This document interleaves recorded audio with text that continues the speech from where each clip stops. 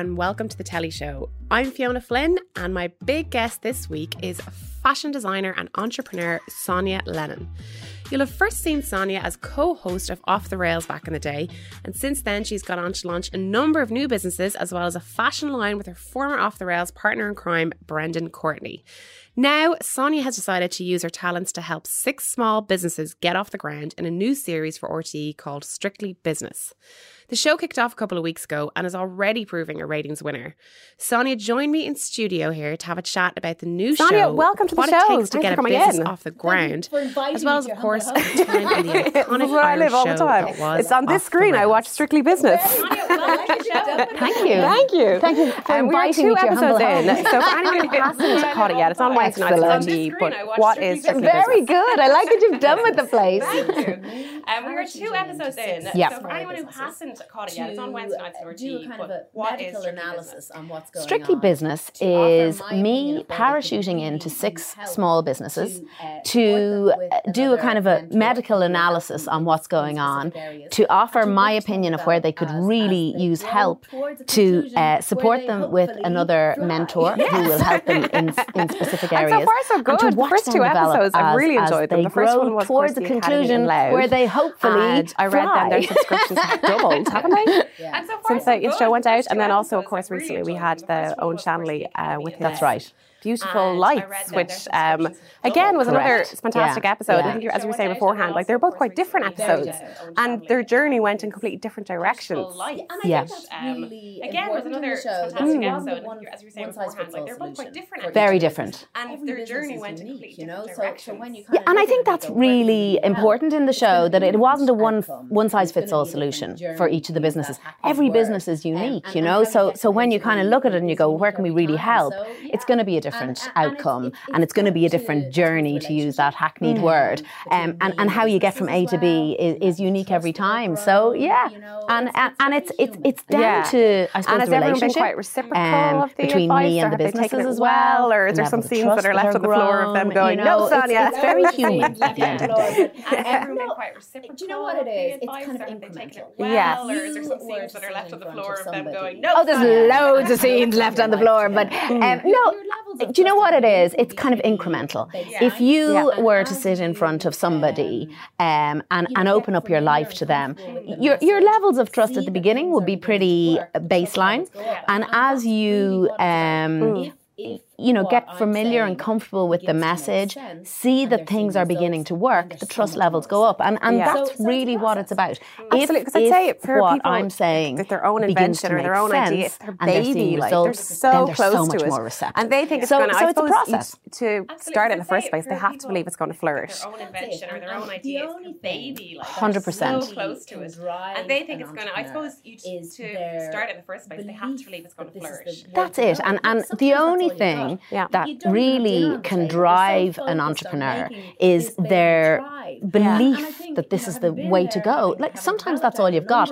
You don't even have dinner on the table. You're so focused on making this baby thrive. And I think, having been there, having developed out a number of businesses, having had to kill a business, it's not pretty. It hurts. You have to get over the kind of emotion of it. So I suppose things started when RT put myself and Brendan Courtney together for Off the Rails.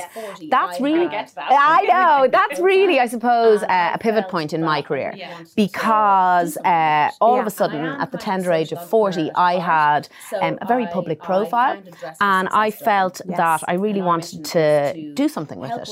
And I am kind of a social entrepreneur at heart, so I founded Dress for Success Dublin, and our mission is to help women to gain employment by giving them clothing for free, to present themselves at interview, and the HR skills to succeed at interview. So we, the industry average for success at interview in the sector is 18%. We hit 57%. So what we do really works, and we help.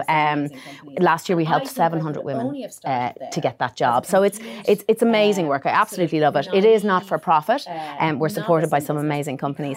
And I think I could only have started there as a complete sort of naive novice in business because there was no imperative for me to make money, and I felt I was protected by that. I was going to go and do this thing and, just suck it and see.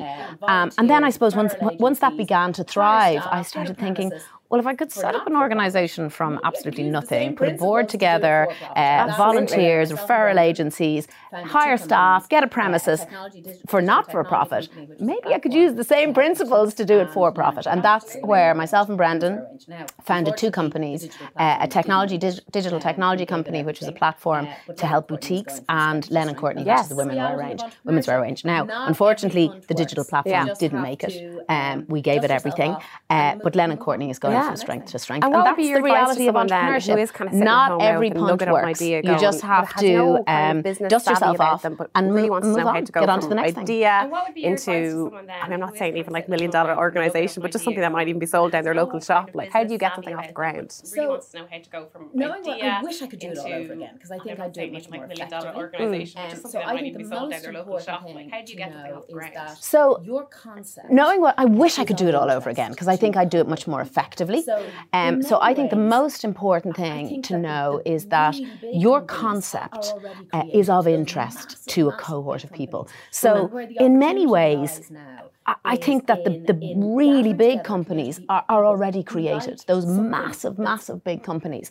And where the opportunity lies now is in gathering together a community of people who like something that's a micro niche within a niche within a sector. So it's a tiny, tiny community of people who get what you do, and you're doing it just for them. And if you can bring them with you, so if you can identify 200 people who go, that's a brilliant idea, I'm going to do that or buy that or be that or whatever it is, then you have a really good start.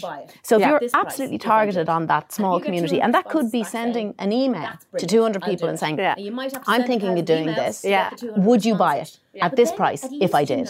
And if you get 200 responses back saying, that's brilliant, I'll do it. And you might have to send 1,000 emails to get the 200 responses. Like, of course I will. At least you know that you're not working on assumptions and making up the need yourself. And working in a vacuum as well, you're like, of course I will. You know, they can't, but they can be a wider network. And actually, working in a vacuum on assumptions is probably the worst thing that an entrepreneur can do. Because that's where you make decisions based on what's in your own head. So get out there, talk to people, what is it like people, at the moment in Ireland connect with like-minded people. And, you know, with social media, that's so easy to do now. So what are your points of interest? Why are you like them? What is it like at the moment in Ireland for businesses setting up? Is it a thriving area, would you say? And we tend to think of creativity. I think we are an entrepreneurial nation. I think we're very creative, and we tend to think of creativity as the arts, culture, music, whatever it is. Actually developing a business from nothing to something is one of the most creative things that you can do. And I never realised that, because I am creative and I'm a maker and a designer. But that fabulous feeling of creating something, an organism, an entity, and an organisation, that's wonderful. I think the landscape is really good. So if you look at, say, the local enterprise offices, Enterprise Ireland, the structure is there. And actually, depending on which statistics you read, anything between 83 and 97% of all business is SME in this country and in Europe. There has to be so many of these businesses. The majority of business and the majority of the economy is made up. Sonia, I need the idea, but I'm going to be sitting on writing down brainstorming all these ideas later. I hope so. And you were saying that obviously your start came off the rails, which I was a huge fan of. Actually, so many of us in the office here were talking about it. And I said, absolutely, I hope so. I said I wouldn't tell you, but we used to do this thing in the old office where one person would start whispering off the rails, and then it would be like a domino effect of off the rails. Good times. I said I wouldn't tell you. We used to do this thing in the old office where we'd start. So that was. Invite me around for one. I know. I love it. They're delighted. But tell me why did they get rid of off the rails? I really, I want to know. I think invite me around for one of them today.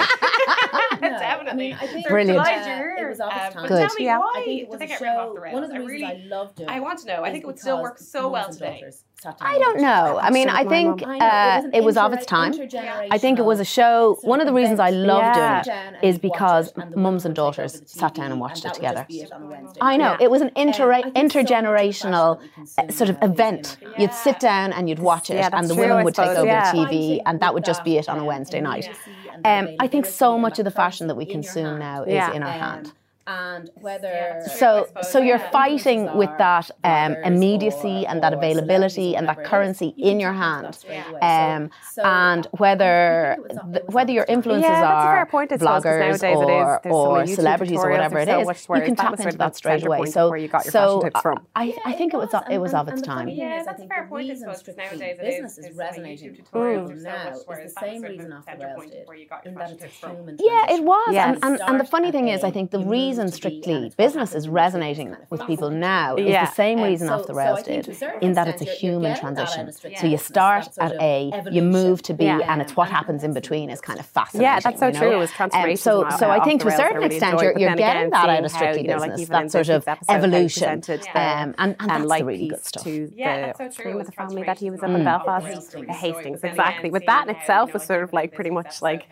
But you know, I think that's one of the challenges for small businesses. The Hastings, with that in itself was sort of like pretty much like day-to-day. But you know, I think that's one of the challenges for small businesses is that they're so busy in the day-to-day doing of a business that they can't see where the gold lies. And actually for Owen, the gold lies in bespoke commissions, where he can flex his creative muscle, work to a brief, command the prices that his pieces deserve, rather than him on a production line.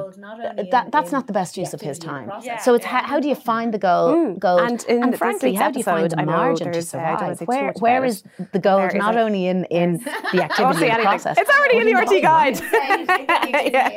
The RT Guide have it published already, so it's about a seaweed pesto. That's all we will say. And the evolution. I think you can say it. I think you can say it. The RT Guide have it published already. Very good. It's about a seaweed pesto. That's all we will say. And the evolution. But I've seen the episode and it's fantastic. It is fantastic. Gorgeous couple. I really, really enjoyed working with them and supporting them. And they just were all ears, all eyes. They watched everything. They absorbed every piece of advice. Sonny, thank you so much for joining me today. They were a dream to work with. And the pesto is delicious. No, I can't wait to try it. So good. I'm already on the lookout for it. I know.